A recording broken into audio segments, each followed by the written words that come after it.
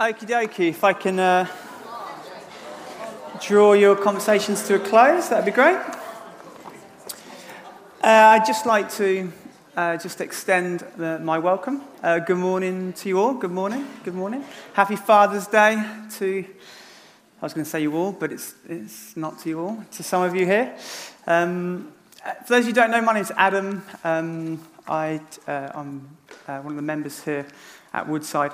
And it is a privilege again to be sharing God's word with you here this morning. We are carrying on our series today with regards to Jesus, the Game Changer. Have you enjoyed this series so far? It has been a good series, hasn't it? Absolutely. Today we're looking at today's preachers from a remarkable and unique event which happens in chapter 9 of the book of Luke, of Luke's Gospel, but is also contained in both in the book of Matthew and in the book of Mark. And that is the Transfiguration. And hopefully today we're looking at the Transfiguration in the context of a Father's Day message. So let's make a start. The Transfiguration, which we'll get to in a minute, occurs at a time when many around Jesus would have thought it was something of a crescendo, a highlight, a kind of high point of Jesus' ministry. This is kind of really important to contextualize when the Transfiguration takes place. See, Jesus has already called 12 disciples to him, 12 men with whom he shared his life with. He has taught them, he has encouraged them, he has shown them miraculous and wonderful things. He has personally prayed and seen the dead come to life. Those that were sick at the time that have come to him, he has healed them all. He's sent out those 12 disciples that he called to him. He sent those out and others as well. And under the authority that he has given them, they too have seen the sick healed. They too have seen those afflicted just released. They too have seen some miraculous things, all through his authority. Further miracles have happened just preceding this in the book of Luke. We see the feeding of the 5,000. 5,000 people fed with 5 loaves and 2 fish.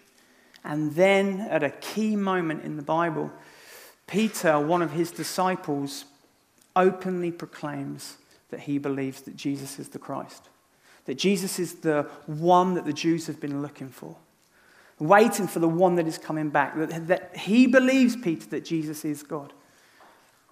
See, we're at this point, this crescendo of ministry. From the outside looking in, it is remarkable. It is amazing. From the outside looking in, you think, this can only go one place. This kind of domination of Jesus across Israel, over into the nations. But to be honest, in terms of Jesus' ministry, it is a crescendo by all the outward appearances. But we're also at a personal burden. The burden of the cross, the highlight of this, is also at a crescendo. There is an outward crescendo, and there's an inward burden that is raising up as well. And this is the situation which we encounter, this event of the Transfiguration, which I'm just going to read to you now. It says here in Luke's, and this is the NLT. It says, about 8 days later, Jesus took Peter, John, and James. The later is a later context of Jesus teaching the disciples. He took them up on a mountain to pray, and as he was praying, the appearance of his face was transformed, and his clothes became dazzling white. Suddenly, 2 men, Moses and Elijah, appeared and began talking with Jesus. They were glorious to see. And they were speaking about this exodus from this world, which was about to be fulfilled in Jerusalem. Peter and the others had fallen asleep. When they woke up, they saw Jesus' glory and the 2 men standing with him. As Moses and Elijah were starting to leave, Peter, not even knowing what he was saying, blurted out, "Master, it's wonderful for us to be here. Let's make 3 shelters as memorials. One for you, one for Moses, and one for Elijah." For those of you who don't know, they are huge characters in the Old Testament. Huge pillars, patriarchs of the Jewish faith at the time. But even as he was saying this, a cloud overshadowed them, and terror gripped them as the cloud covered them. Then a voice from the cloud said, "This is my son, my chosen one. Listen to him." And when the voice was finished, Jesus was there alone. They didn't tell anyone at that time what they had seen.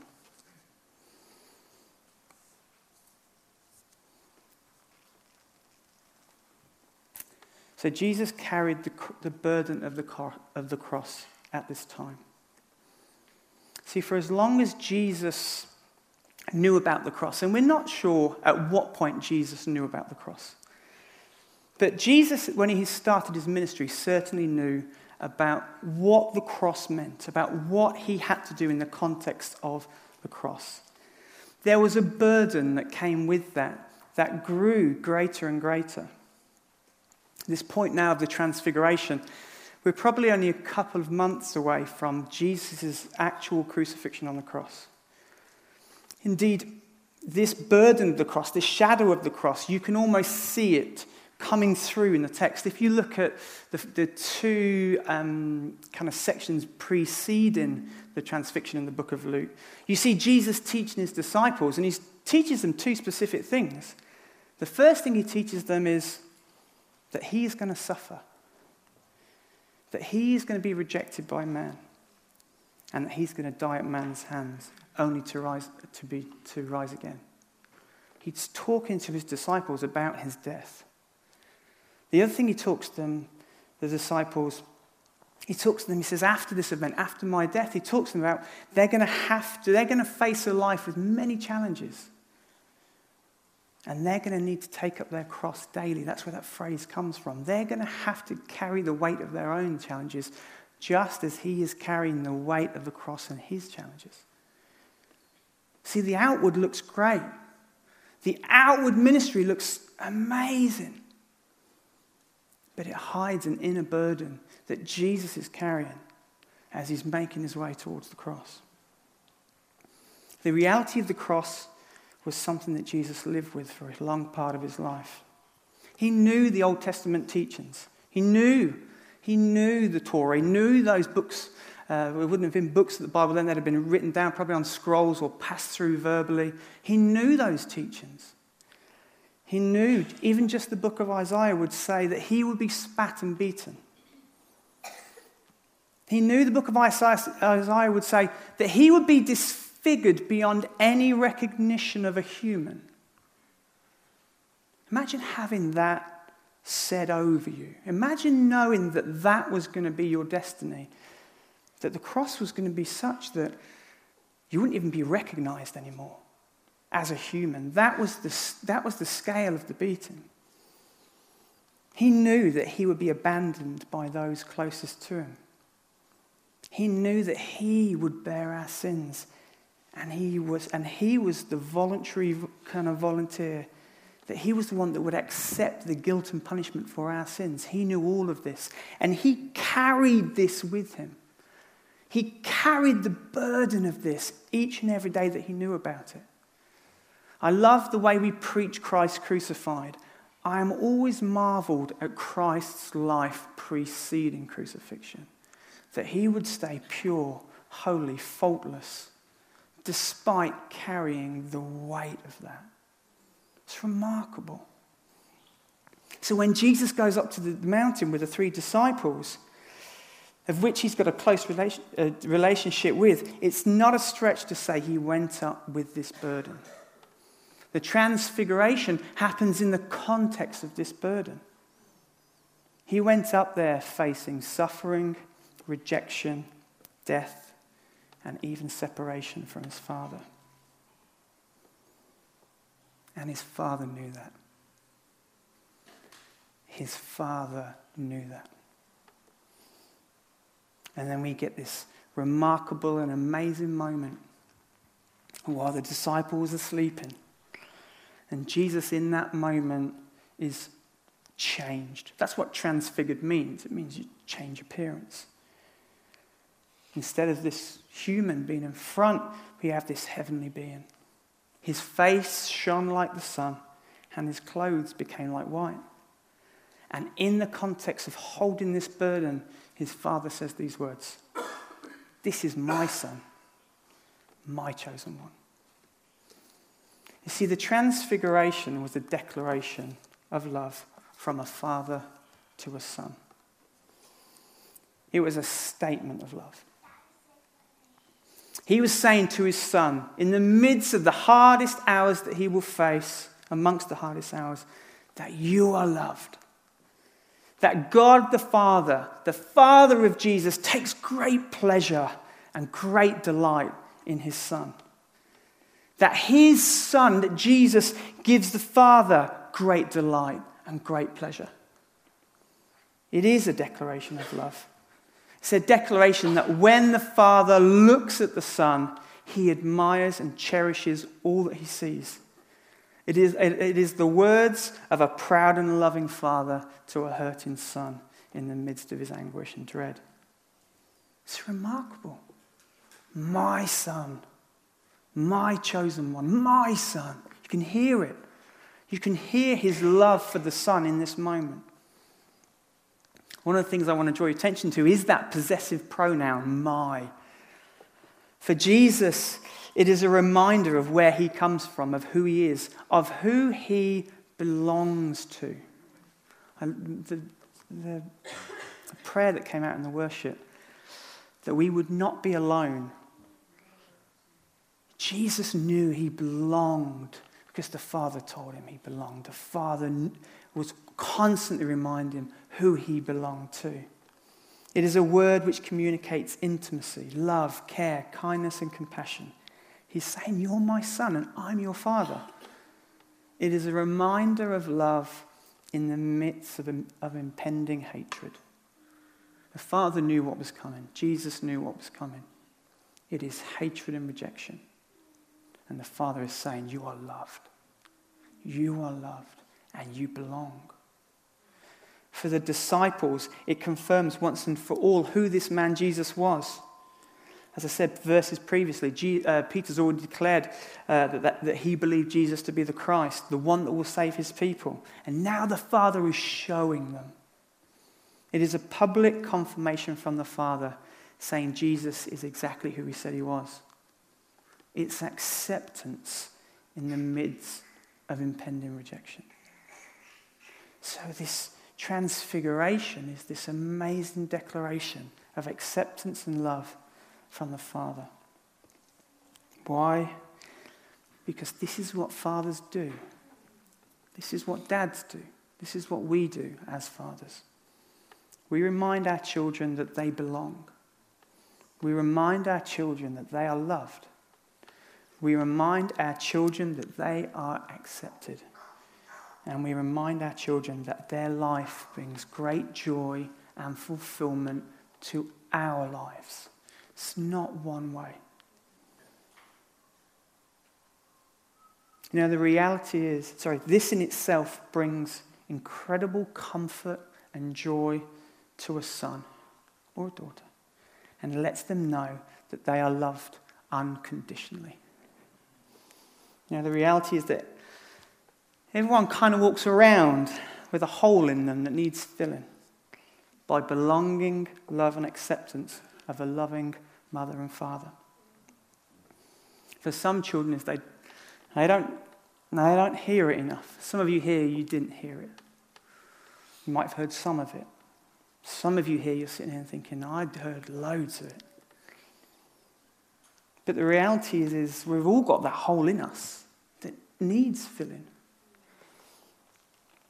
You know, for children, most of the time, and I've worked in schools now a long time, I see it when I'm in schools. I see that need for love and that need for belonging in children that sometimes don't get it. Sometimes they don't even know what it is they're missing. They just know they're missing it. It's something that they need. It's why they can look for it in other places. But let us as fathers and mothers remind our children often, say to our children, you know what? You are loved. You belong to me as a son or a daughter unconditionally. Let us be those that declare that with our voices. When I was preparing this, one of the questions I asked myself is, don't I think, didn't Jesus know that? Didn't Jesus know he was loved by the Father? Didn't Jesus know he belonged to the Father? I'm sure he did. He still needed to hear it. He still needed the Father to speak it. We've got to be the same. We want to be the same.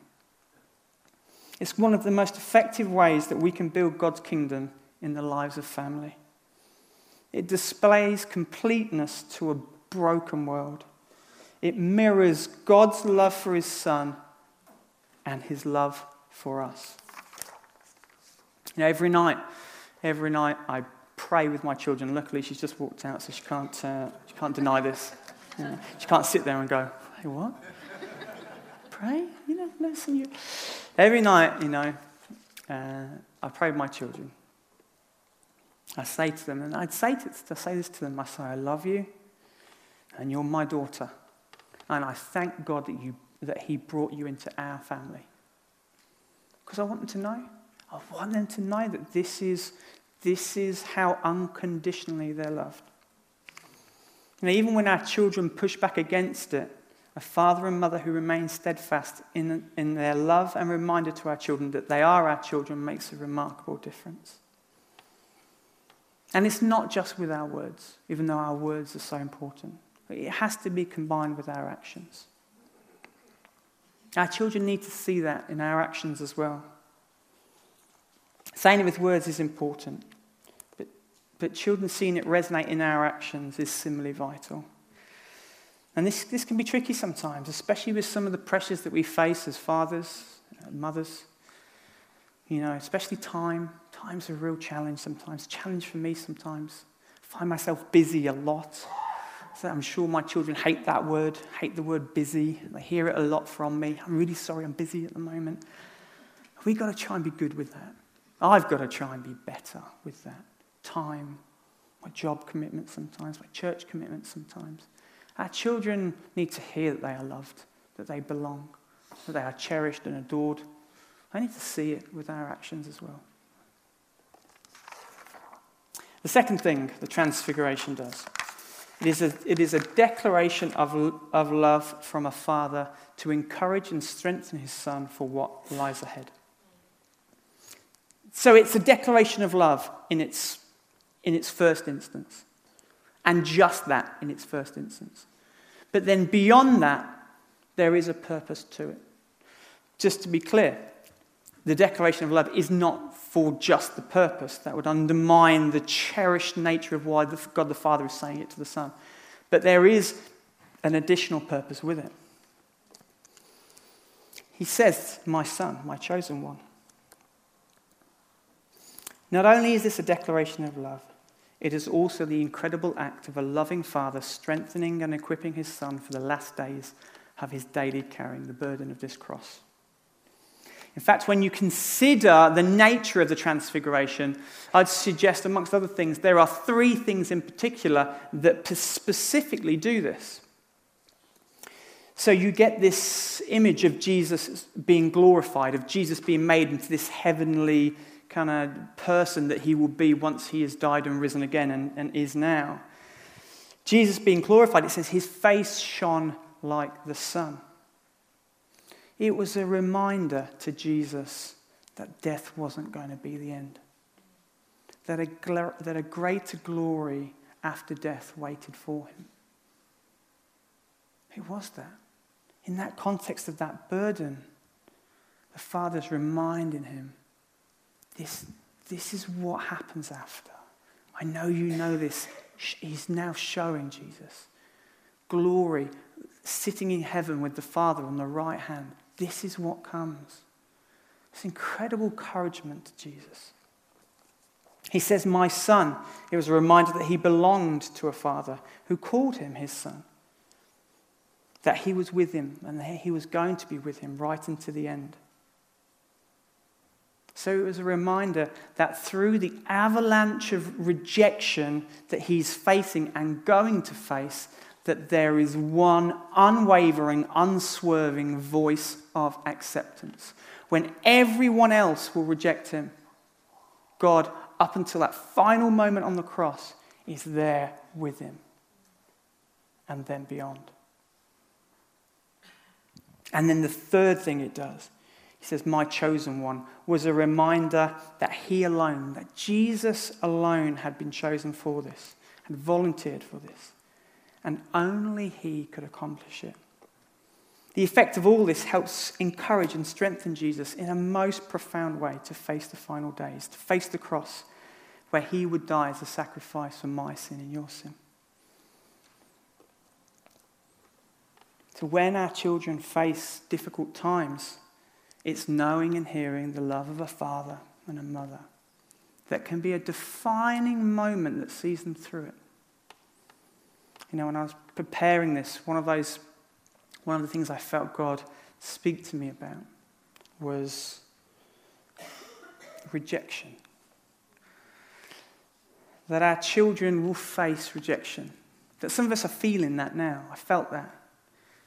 That carrying the burden of rejection. Maybe that rejection is for us. Maybe that rejection is for our own children. It might be friendships. It might be job applications, relationships, university applications. The unconditional love, acceptance, and encouragement from a father and a mother will be an incalculable encouragement in these times for our children. Like a father, what I try and do, and my wife was telling me about this yesterday. I didn't like the phrase, so I wasn't going to use it, but I guess now I am, so she wins. He says, because my wife does the parenting course here at Woodside, and I was talking to her about this, and she said, yeah, in the parenting course, we call it the love bank. I'm not using the phrase love bank. So I've now just used it, and if anything, I've given it extra emphasis, which I've we build up a credit in our children of love, encouragement, acceptance, adoration, that they are cherished. So when they come to those tough times, they've got something there, that just sees them through that. That we don't just prepare that for the tough times, that we have it in anticipation of the tough times. Not just to fulfill a purpose, like we're talking here, but because first, in our first instance, that we love and cherish our children like the Father loves and cherishes the Son. But also, in this second instance, that he encourages them through those tough times. Having that in there, the unconditional love and acceptance of a mother and a father, helps do that. It really does. I know that personally. Second thing we can do is let us be fathers and mothers who encourage our children often. Again, coming back to this, my son, my chosen one. It is encouragement. One of the things, I'm not going to go into encouragement, I preached on that, I think, a year or two ago. But one of the things I do want to encourage us to do is one of the things I try and do with my children is I try not to just encourage them when they do well. I do encourage them when they do well, don't get me wrong. But what I like to encourage is their character, which aligns with how God would want them. So, for example, when my children are generous, one of my children, all my children are generous, but one of them is particularly generous. If she ever got some food, she'll always say, do you want some? If that's asparagus, I don't want it. If that's a fruit pastel, then I'm in, But she'll offer me the asparagus and the fruit pastel. She's really generous. And I'll say to her, sweetheart, you're so generous. Thank you. One of my children is very faith-filled. We've been through quite a tough time at the moment as a family, with one thing or another. And my youngest daughter, she's so confident in God. She's like, whatever you say, she'll be like, yeah, but God's. And it's almost like she's preaching to us sometimes, our 4-year-old. I say to her, sweetheart, you've got so much faith. Don't lose that. Okay. One of my children is really, all my children are all these things, but one of them recently is really courageous. Did something on a diving board They wanted to jump. If you've been to Robinson Pool, there's 3 tiers of diving board, a ridiculously high one that no one should go anywhere near, a middle one, and a lower one. So they can all swim now, so 2 of them can. So I said, well, why don't you go on the lower one? So she did. She got on the lower one, jumped off it into the water. That was brilliant. And then she came up, she goes, I said, why don't you go on the middle one? She goes, oh, I couldn't do that. I was like, you could do that. She went, oh, I could do that. And she got out the pool, and then she walked up this diving board, and I saw her. And she had to stay there for ages because someone else was taking far too long, you know. I almost feel my righteous anger as a father. Come on, jump. Let me do it. And she did it. She jumped straight in. I didn't say to her, oh, well done for jumping in. I said, well done. You're really brave. You're really courageous. Let us encourage our children. Encourage them for the good things they do. But let's encourage them for their character that aligns with God's. I'm desperate to do that. I'm desperate to see my children reflect God's character. Encouragement, when they do that, does that. And finally, the third thing the Transfiguration does is it acts as an encouragement to the disciples and to us. See, this public display of Jesus being transfigured was shown before Peter, James, and John. Why was this? Why was Peter, James, and John there? Because the reality is that they too were going to have to carry their cross. And the glorification of Jesus in front of them would act as an encouragement to them too. You know, as we said, Jesus was very aware that he was going to die and be glorified, but he was also aware that the central Christian message of forgiveness through Jesus alone was to be entrusted to the very people he had raised up, of which these 3 were central to and part of. He knew that. He knew when he took those 3 disciples up to the mountain that those 3 were going to have a crucial part to play in the spread of the Christian message. He knew that they were going to be rejected by man for what they believed and the message for which they shared. He knew they were going to face hostility from man for what they believed and the message they shared. You know, indeed, 2 of them would be murdered for what they believed and the message they shared. So for them to see this scene, to see this transfiguration was an incredible privilege. They saw a glimpse of the heavenly Jesus prior to they themselves dying. But it was an encouragement. What an incredible encouragement this would have been to them and the other disciples, especially in light of what they would go through. The fact that Elijah and Moses were there showed the disciples that this heavenly glorification, we'll call it, but I'm trying not to use too much jargon, wasn't just restricted to Jesus, but was restricted to others. Was given to others, was a better way of putting it. So for them, when they are carrying their cross after Jesus' death, they're carrying an image of, yes, the same thing of Jesus being glorified and in that moment of transfiguration and being as an encouragement for what is to come. The disciples have that same encouragement. Is we can go through this because we know what is coming. We know that glory and sitting with the Father and heaven awaits us once we die. We can go through this. We can carry our cross because Christ is with us, the Holy Spirit is with us, and we know what comes after. Incredible encouragement. Now, the truth is that, like these disciples, if we too put our trust in God, put our trust in a God that calls us my son, then we too inherit the very thing which Jesus and Moses and Elijah inherited here. And we too are forgiven for our sins and live with God forever. Holding on to this image of Jesus glorified gives amazing strength and encouragement, even at the darkest of times. because those same promises that the Father was saying to his Son, those same declarations of love that the Father at Transfiguration was saying to the Son, are the same promises he holds over us. That a greater glory after death waits for us all. That we belong to a Father that calls us Son. And that we are loved and belong and will do for all time. Shall we stand?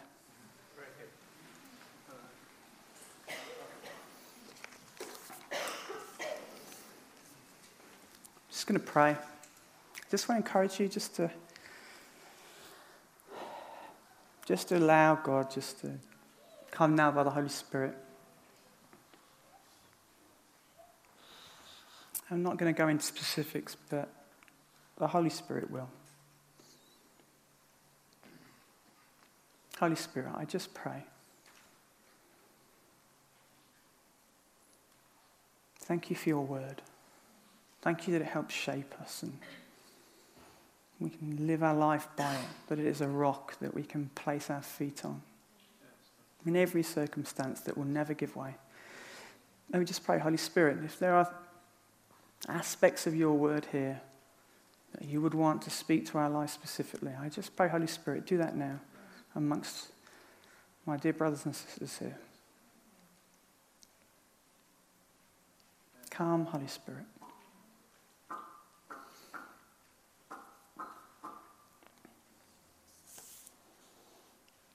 Father, we thank you for your unconditional, absolute love of your Son, Jesus. We thank you that you are a faithful God and that the same love that you have for Jesus, you have for us. Thank you that you love us as you did your Son. And we pray, Father, help us be men and women who declare our love for our children. Help us be men and women who encourage our children. And Father, I pray, help us be the best fathers and mothers we can be. Help us, Holy Spirit, what can be really tough sometimes, help mold and shape our children through the Holy Spirit, into what you would want them to be. Help us with humility to do that, with compassion to do that, with strength to do that, with resilience to do that. Keeping you right at the center.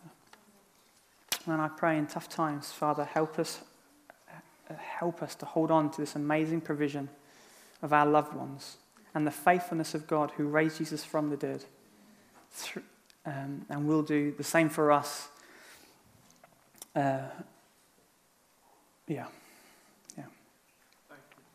We thank you, Lord. I thank you for all of your provision. We thank you for every father and mother, every gran, every auntie, uncle who has encouraged and poured words of love into our lives. Thank you for every single one of them in our own lives. We thank you for that provision. We thank you for the provision of Jesus. And we pray, Lord, be with us, continue to be with us, Lord, in Jesus' name. Amen.